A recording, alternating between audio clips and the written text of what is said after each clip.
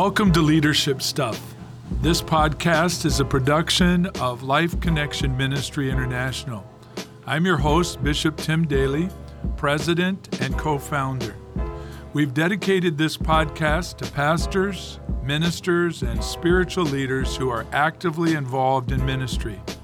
It is our prayer that this podcast will bring encouragement, insight, and spiritual support to those who are serving on the front lines of ministry. We will try to accomplish this through practical teaching, interview with leaders who are impacting their communities, and heart-to-heart talks about issues that are affecting the church today. Don't forget to check out our website on a regular basis.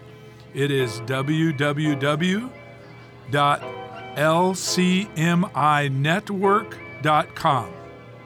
Here you will find out about upcoming events, important announcements, video teachings, available books and material, and information about our fellowship of churches.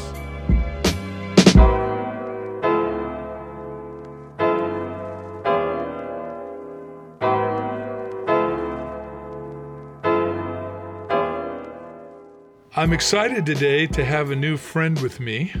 I'm going to interview Pastor Jeremy White, the lead pastor of Valley Church in Vacaville, California. He's a respected leader, an author, and a pastor. And I'm anxious for you to meet him and to hear what he has to share with us today. Pastor Jeremy, would you please introduce your family to our listeners? Tell us a little bit about your wife and kids. Sure. Thanks, Tim. It's great to be with you. And God has blessed me with an awesome family, a beautiful wife named April, and we're celebrating 23 years of marriage together this April. And then I've got 3 teenage sons, 19, 17, and 13, and their names are Justin, Jesse, and Jake. So can you tell us a little about Valley Church and the community where it's located? It's here in Vacaville, California, but most of our listeners have probably never heard of it or don't know anything about it. So well, just because I know there might be some folks listening at anywhere in the world, if anybody knows anything about California, you may have heard of San Francisco, and that's a famous world destination for some people. And so we're about 45 minutes to an hour east of San Francisco, and so we sit in what would be considered the east rim of the Bay Area. And we love our town, man. It's a great place to raise a family. We're blessed to have a lot of diverse, not only diverse culture around us in terms of people, but also a lot of diverse climate. And we enjoy the beauty of mountains up in the Lake Tahoe area. We enjoy a number of great cities like San Francisco and Sacramento, which we're right in between. We have the wine country of Napa just north of us, and it is a really good, just a fun place to live, and a lot of people that don't know Jesus, and so it's a big mission field here. Now, what about Valley Church? How long has it been around, and what kind of ministry has it had in this community? Well, we're blessed to be celebrating our 40th year anniversary this year in 2019. So the church was founded back in 1978. Actually, a little group of believers got together for a Bible study group, and they kind of grew to about 30 or 40 people, as I understand it. And so in 1979, they called their first pastor, Pastor Raleigh Galgan. He came here, and God used him to just really mature the church and grow it into eventually a church that was really just a good-sized church, not only numerically, but just a great impact in our community. And so, so Valley is now celebrating its 40th year. I joined our staff in 2005, and so that was in its 26th or 27th year of existence, 26th year, I guess. And then 3 years into that, Pastor Raleigh and our executive team at the time asked me if I would consider moving into the role of a lead pastor and entering into him with him into a succession plan where he would, over the course of a year's time, we would sort of trade places, and he would become an associate pastor and hand the baton to me to lead the church. Wow. Now, how long ago was that? That was in 2005 is when we came. 2008 is when he had approached April and I about that, and we were, of course, honored by that, but at first a little bit surprised or caught off guard, because I think I'll always be a youth pastor at heart. I love working with kids and young people, and I thought that before the Lord would have me go into any other type of ministry, I thought I had another good 10, 15 years of youth ministry ahead of me. So the timing was a little threw us off, but we're grateful that God was in that. We prayed and took some time to pray and fast and seek God on that decision. And when we felt that the answer was yes from the Lord, then we communicated that to our executive team, and we entered into a year-long transition process. So you actually served as the lead pastor of the founding pastor for quite a number of years before he actually, I think just this year, retired, didn't he? Yes, yeah, exactly. So I was his youth pastor for 4 years, and then we switched roles, and he became an associate, and I became a lead pastor, and so that was another 9 years where he had served alongside of me as an associate.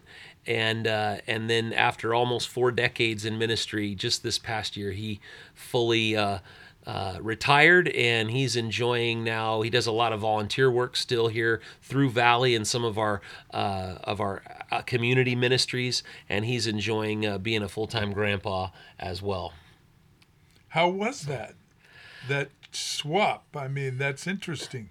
Yeah, you don't hear a lot of this. It was interesting. It still is. Yeah, we actually didn't know how interesting it would be, because we were just in this context where we felt God was in it, and we were following him, and thankfully, I believe he was in the midst of it from start to finish, and the process was incredibly smooth.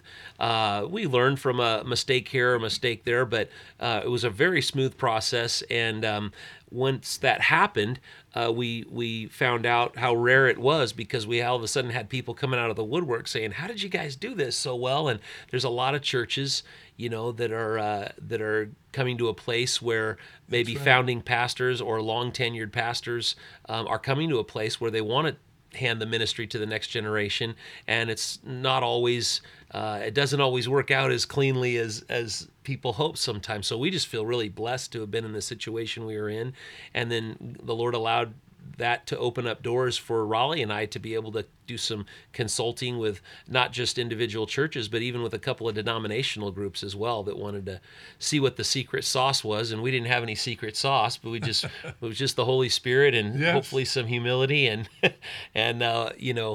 but yeah, I feel really blessed to be a part of what happened here. That's incredible. It is unusual. A lot of times it's pretty messy. Yeah. So praise God. What a testimony. Yeah, I do praise God still to this day. When I think about it, I sometimes pinch myself, because I know that, and it's not because necessarily people are bad people or had ill intentions, but I know that a lot of plans don't often go as smoothly as it did for us. So I feel really blessed that God was in it the way he was. Now, let me just ask you this question. What do you feel that was a key for you guys to be able to work together like that for that period of time? I mean, because obviously you're a different kind of leader than he is. Sure. And when you took over as lead pastor, did you start doing the majority of preaching too? Yes, yeah. I was actually I became the main communicator from the pulpit, and then and that was a gradual switch over throughout that year of transition, and then Raleigh would still preach a fair amount of time, but it was probably kind of about a 70-30 split or so, because he was still felt very called to preach and was an effective communicator. But I think you asked about a key, and I think probably the key to all of it from a human perspective was the humility that Raleigh showed in coming to a place in his life where he said, hey, it's one thing to say that this church belongs to Jesus and not to me, but it's another to actually be willing to live that out by handing it off so freely to the next generation without a territorial type of spirit about That's it. Right. You know what I mean? How did the church overall handle that? They handled it well. We of course, with any change, there was a little bit of change in some of our folks that, we didn't. I'm not aware of anybody that like left the church right off the bat or whatever. We have. We had thankfully a lot of what I would call early adopters, that they were excited from day one, or at least at some point in the process became convinced that this was God's will and embraced me and accepted me and affirmed me and fell right along, side of my leadership in such a powerful way. And then we have a few that, were later adopters that maybe were a little skeptical at first. And then you have those who I think sort of waited around to see what would happen, and for one reason or another, as small changes started to be implemented, they felt like it wasn't the church anymore that they had originally joined. And I guess one of the blessings and curses of living in America is that we have such a plentiful number of churches that it's not as hard to switch churches as it is in some cultures. True. So how long had you been pastoring or serving in a pastoral position before you came here? So I guess maybe total years, and then how long before you actually became the lead pastor here? Yeah, so that's a great question. So I am in my we're about ready to celebrate 23 years of ministry and pastoral ministry. So right around the time we got married is when we officially launched. It was just a little before we got married that I had begun serving on staff as a pastor. So it's right around entering into our 24th year, actually right around this time as I'm talking now. It's late January. And so 23 entering into our 24th year of ministry, and then the first 14 were in youth ministry, and the most recent 9+ years have been as a lead pastor here at Valley. When I came to Valley in 2005, I had served in youth ministry for 10 years up to that point. So I guess the next question I'd ask, was it your desire and goal as a youth pastor to eventually become a lead pastor? Yeah, that's a great question. I guess I would have to put it this way. I never really had a desire that was burning in me I never saw youth ministry as a way to get into another role. I always saw youth ministry as something I wanted to do long term, and was very excited and content with the reality that if that had been what God wanted me to do for the entirety of my ministry calling, that I would want to do that, figure out how to do that. And so I always viewed it with an attitude that, Lord, if you have something else for me down the road, I'll trust you to make that clear. But it was never a desire for me to use youth ministry as a stepping stone into something else. I really truly believe that youth ministry tenure is very short, typically, at least in the American church, and I'm sure it's true globally. And I never wanted to just float around from church to church or to be in students' lives for a year or two and then bail on them. I wanted to sink my roots deep and build long-term relationships. Right. And I'm so grateful that I had the opportunity to do that, because nowadays I'm still getting phone calls from kids in my youth group who are asking me to do their weddings, or they'll call up and ask me for some advice, or just send me a card and tell me they love me and miss me, or that kind of stuff. So it's a blessing. That is. Yeah. And when I was talking to Isaac the other day, I was mentioning how often youth pastors, if they're there a couple years, then they change. It's always to go to the next place or whatever. But you don't really get to know people in 2 years' time. Yeah. Exactly. Well, praise God. So what process did the church and the senior pastor take to prepare you and then transition you into your current position? Because you were here just a short time. So we worked as a team to to really put together a plan that had some clear mile markers and goals over the course of that transition year. And I think to prepare me, that was very helpful, because I I know the frustration from having friends that are in similar shoes when a senior leader will make a statement, maybe a little prematurely to them, saying, hey, I want to groom you for this, Yes. or I want to bring you into this. And they get an idea in their head and they say, oh, that's great. The Lord's in this. And then it's this long, drawn out waiting game with no end in sight or no plan in place.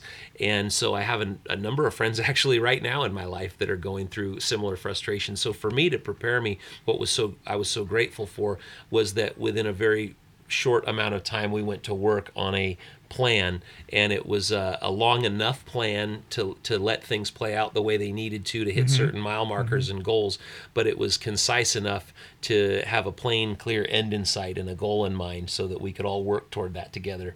And that was very helpful. So something I would encourage churches to think about. That's good. And senior pastors to think about when they are getting ready to hand off.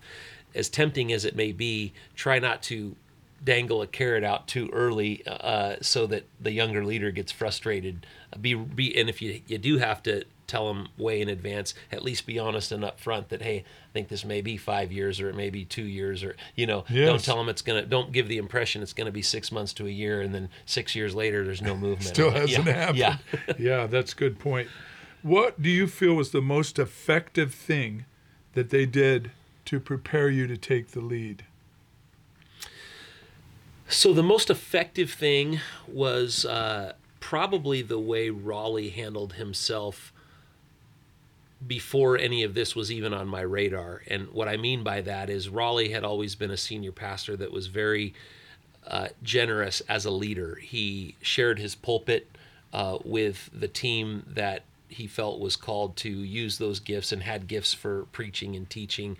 And he was very guarded about the pulpit in terms of the quality of people that he wanted in it, but he was never territorial about it in terms of always having to be front and center. He always wanted to share the spotlight and share ministry with others. And so when myself or another pastor would get up and use our gifts and it was very well received, maybe the Lord really moved, Raleigh never saw that as a threat to his legitimacy or his importance. He was always had the attitude that a win for me was a win for him. And I think that really allowed me some time. Those first 3 years before they even asked me, I was fairly comfortable in the pulpit, and he had given me a platform in front of our folks, in addition to the platform that God had given me in front of the parents of teenagers and the kids that we were working with. So that was a blessing. That's good. Yeah.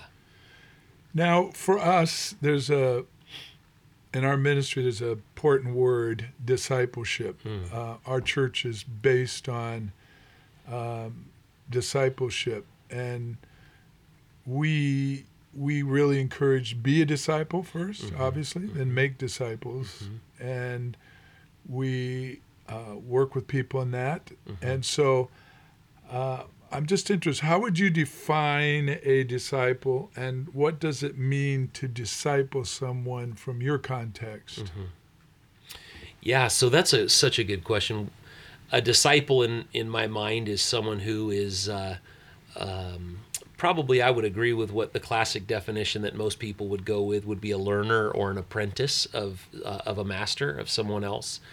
But what I think's interesting about Christian discipleship uniquely is when Jesus institutes the inauguration of the new covenant at the Lord's Supper, and he raises the chalice and he says, "This is the new covenant in my blood," and then we're commanded to remember that as often as we do it in remembrance of him.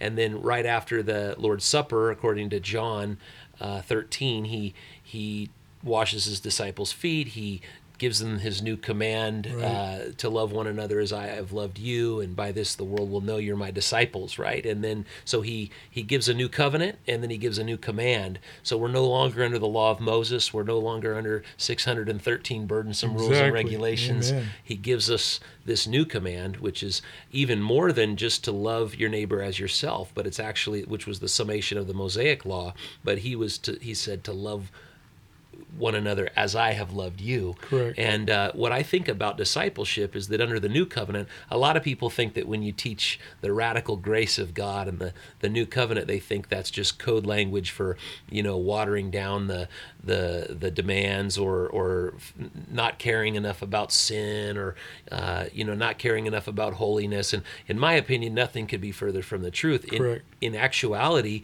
Christian discipleship is so high that it's impossibly high apart from radical dependence upon Amen. Jesus. Amen. So, for example, the Old Covenant tells me, don't commit adultery. Well, it's possible for me to white-knuckle my way through life without committing adultery and still never really love my wife properly. Correct. The New Covenant says, Jeremy, I want you to love your wife as Right. Christ loved the Right, church and exactly. gave himself up for her. Well, there's no way I can do that unless Jesus is doing it through me. Amen. So the model for Christian discipleship is when Jesus takes them from that command, love one another as I have loved you. I mean, the impossible command, humanly speaking.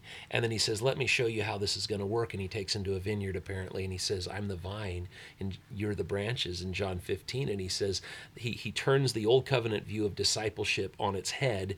And instead of the Christian striving in their own strength to be more like the master, which was the old covenant model, the new covenant model is, no, I want you to abide in me and allow me to live my supernatural, otherwise impossible life through you as the nourishing sap flows from the vine through the branches. So let my spirit manifest the character of Jesus in and through you.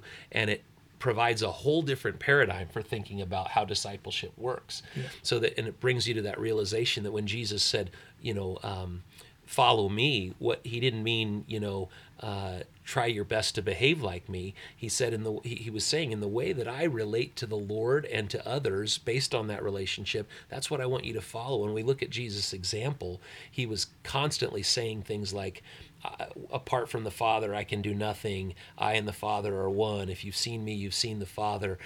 These constant examples of their unity, but also his dependence upon the Father as he emptied himself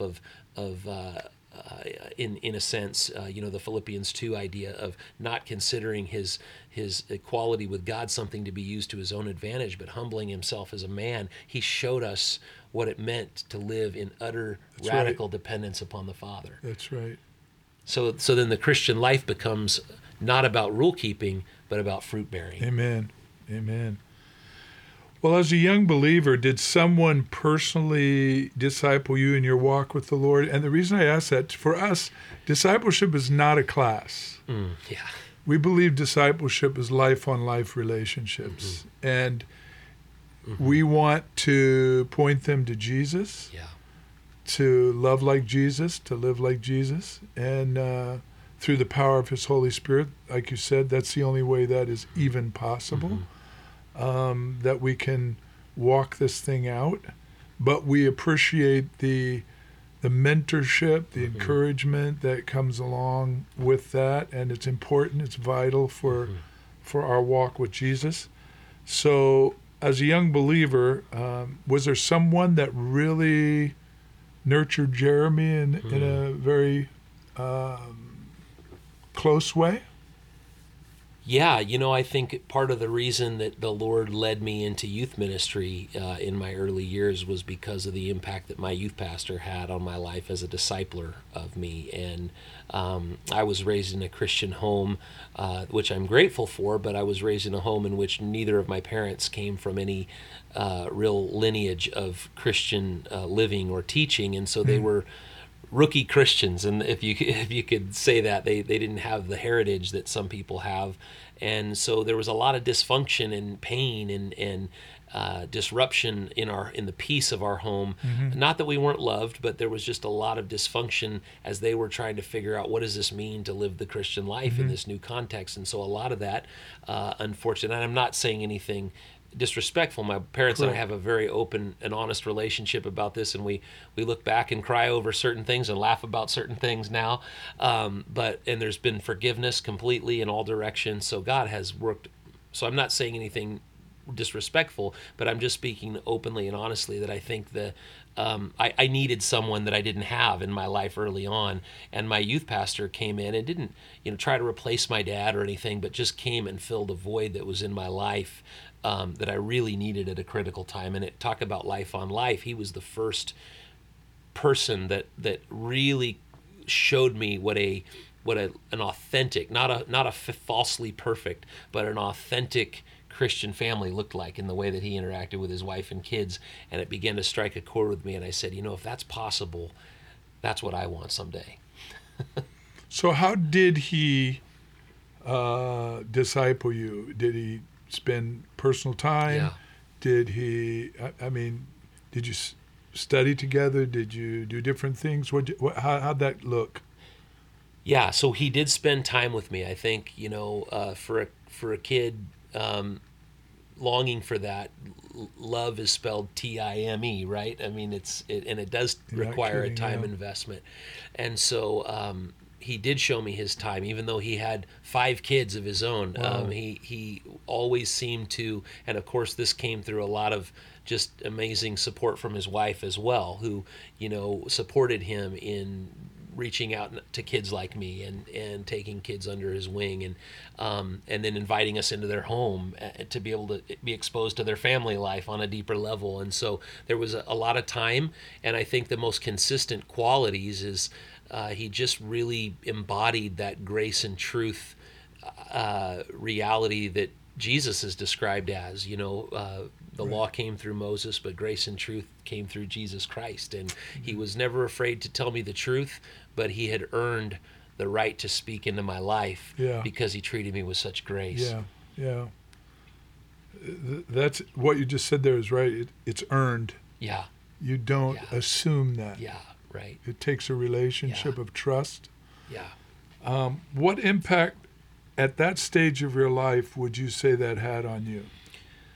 Well, it was astronomical when I look back. I don't know that I realized at the time how astronomical it was, but when I look back and I see how incredible of an impact he made, it literally not only did God use him to put me on the right track spiritually and begin to grow for the first time in very real, meaningful ways, but he also, through Dan, my youth pastor, he gave me this sense in which all of the other worldly things and pursuits that I had dreamed of as a kid, being wealthy, being this, being that, making a name for myself.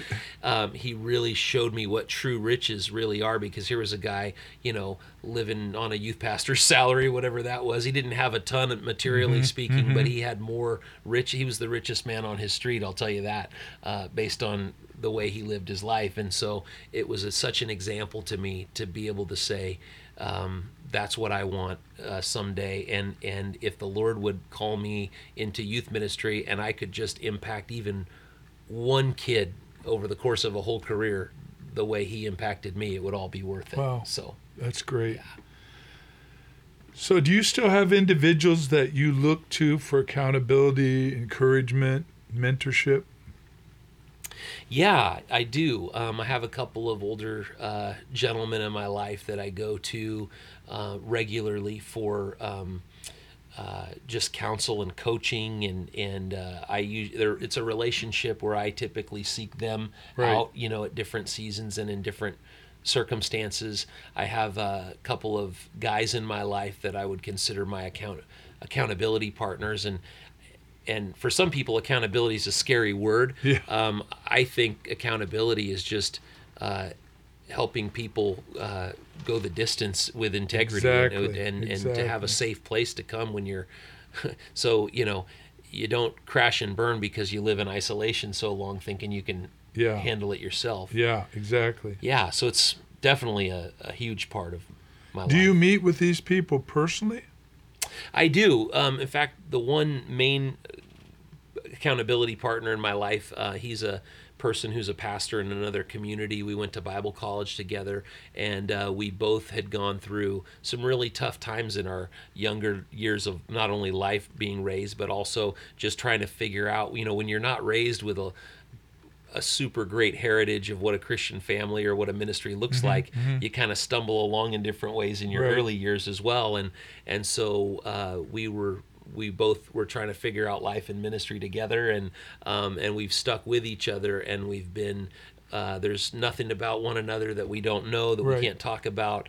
And it's great to have someone in your life that you can be that honest with, who doesn't need to look to you for leadership, but can look at you as a human. And yes, yeah, exactly. So be real with you. Yeah, for sure.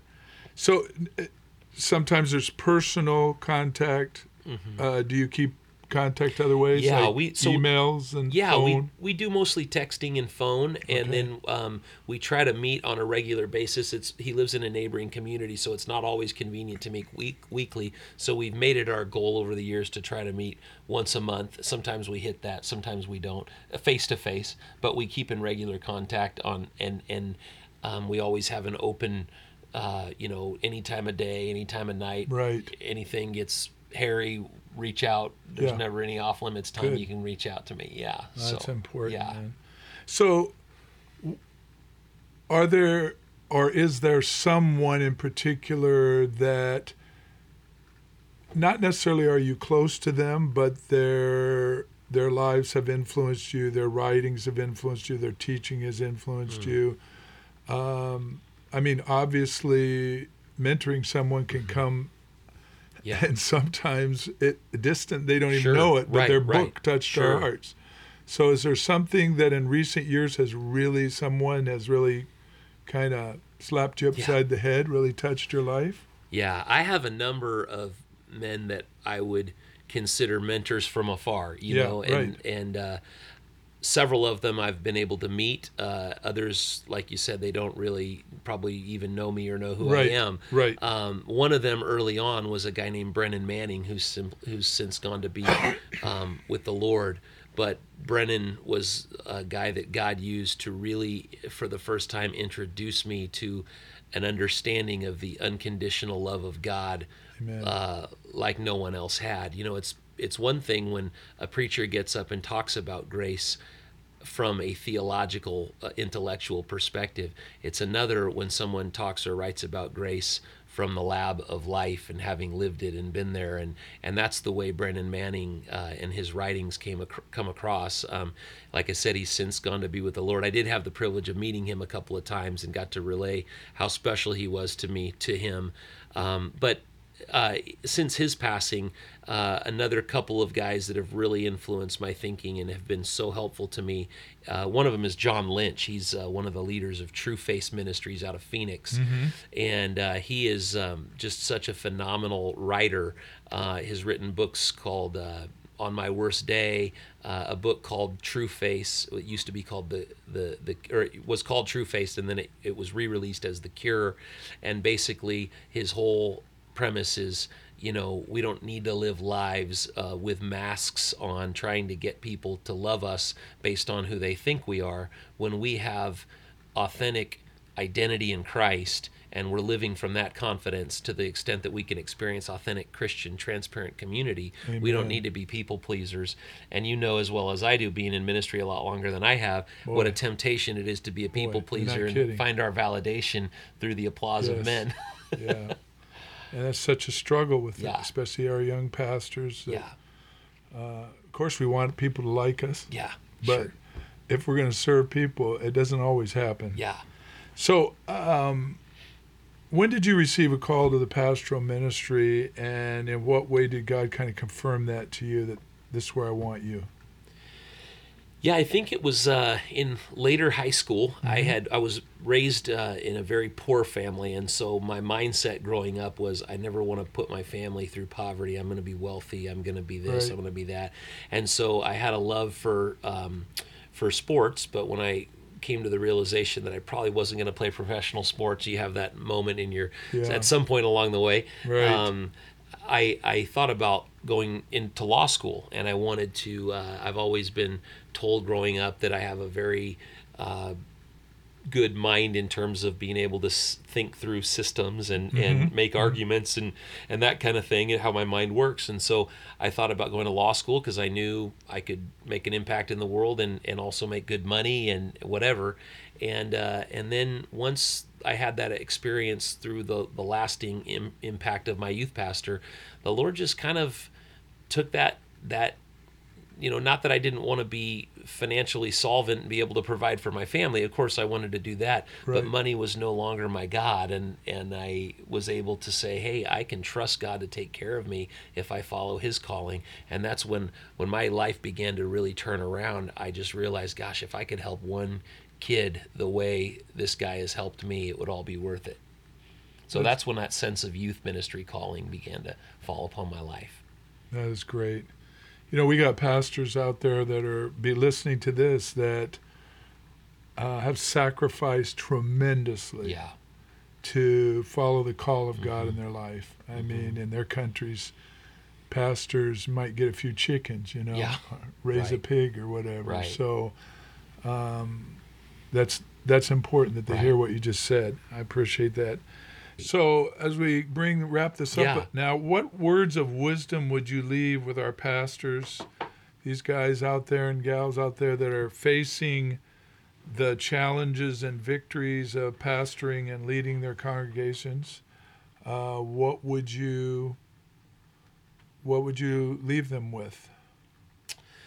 Well, I would say that serving in ministry, perhaps, and I know there are other careers that have high points and low points, so I'm not trying to, but because what God has called us to is so people-oriented, you're going to feel pulled all over the map emotionally, and there are going to be days when you feel like this is the best thing. I'm the most blessed person alive. I can't believe God would allow me to do this. Yes. Everything's great. Right. And the next day, you may be ready to quit and walk away and say, I'm never doing this again.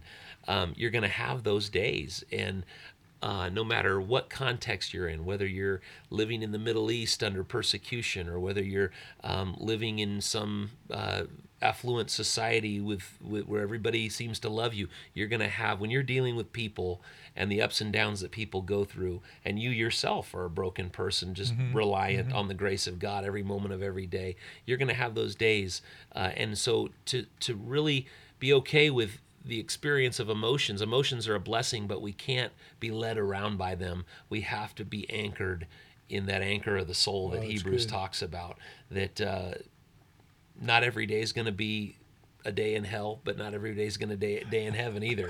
This is the real world, and don't quit, because we need men and women who are called and who will stay the course by the grace of God. So whatever you're feeling, if you're discouraged today and you're listening to this, if you feel like you want to walk away, my encouragement to you is, unless God himself tells you it's time to hang up the cleats or it's time to do, that's right. Unless God tells you, don't let the enemy tell you, don't let discouragement tell you, don't let the lies of the world or the flesh tell you. Stay the course, because his grace is enough. Amen. Now, I know that you're an author, so what books have you written, and where can our listeners get a hold of it? Yeah, I've written a couple books. One is called The Gospel Uncut, Learning to Rest in the Grace of God. And so if you are interested in knowing more about kind of where the theological journey and the practical application of the gospel of grace journey that God has had me and Valley Church on for a number of years, that's a good book to pick up, and it's available on Amazon. Again, it's called The Gospel Uncut, Learning to Rest in the Grace of God. And then by Jeremy White. Okay. Sure, yeah. And then I was able to write a little devotional as well that's been impactful for quite a few people. We did it initially as an in-house thing that we were just going to use here at Valley, and then the word started to get out, and we got other groups asking for a lot of copies for small groups and things like that. And that's called 40 Days of Renewal, and it's just a 40-day devotional journey on what it's centered around is learning to take lies that we often believe, to take those lies captive. The Bible talks about taking thoughts captive and making them obedient to Christ. And that's so part and parcel to the renewal of the mind, because we're lied to all day, every day by the world, the flesh, and the devil. You're not kidding. And so we need to learn to take lies captive and surrender them to the truth of the gospel. And so that's what this devotional, it splits life up into these 7 different sections of family and faith and finances and the future and foes and friends and all these different. I'm a preacher, so I made everything start with an F.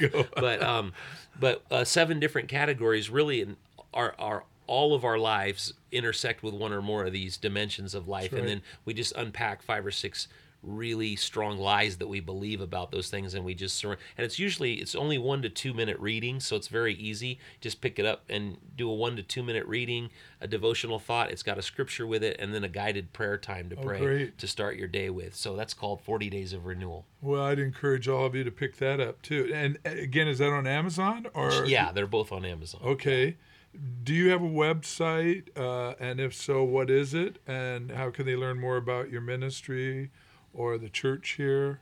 Yeah, valleychurch.com is our website. So you can just go on to whatever browser and type in valleychurch.com, and you can find out all about our ministries. We have our messages online for free. Good. All of our small group notes and Bible study outlines that correspond with those messages are there for free.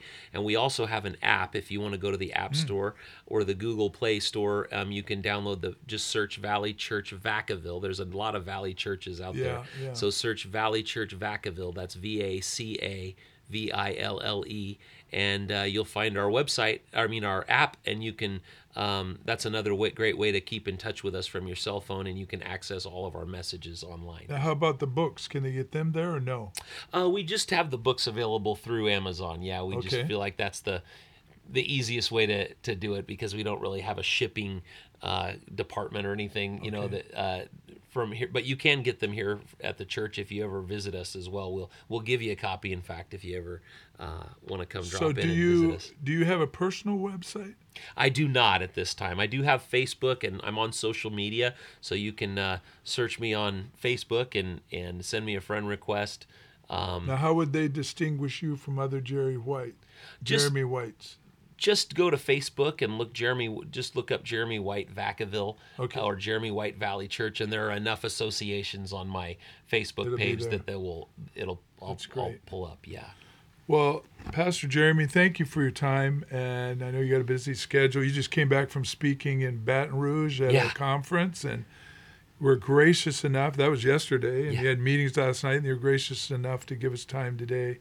So thank you for that, and you'll never know how much these people really do appreciate hearing from others. Great. And will be blessed by your words.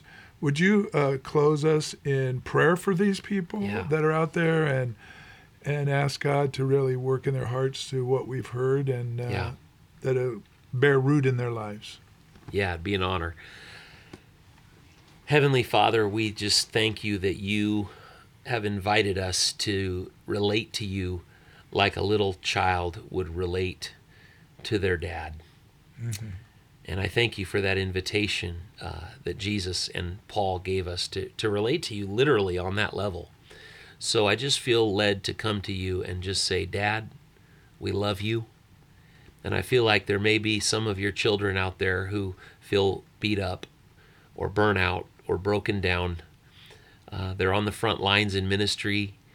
They are working so hard to make things happen, to shepherd flocks, and many of them are bivocational, and they have so many plates in the air and so many things to balance in their lives, and they feel worn out and worn down. And I pray for those listening specifically in that category, that you might remind them and refresh them with your grace today, and that you might lift their spirit, and that you might whisper into their ear how proud you are of them, not because they're perfect or because they always get everything right, but because you're perfect. That's right. And you got everything right, so that pressure could be taken away from us. And so, Lord, lift them up, and where the moths and rust have eaten away, would you restore?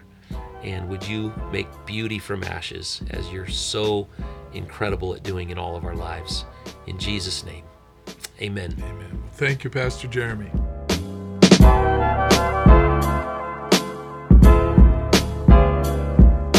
Thanks for listening to this episode of Leadership Stuff.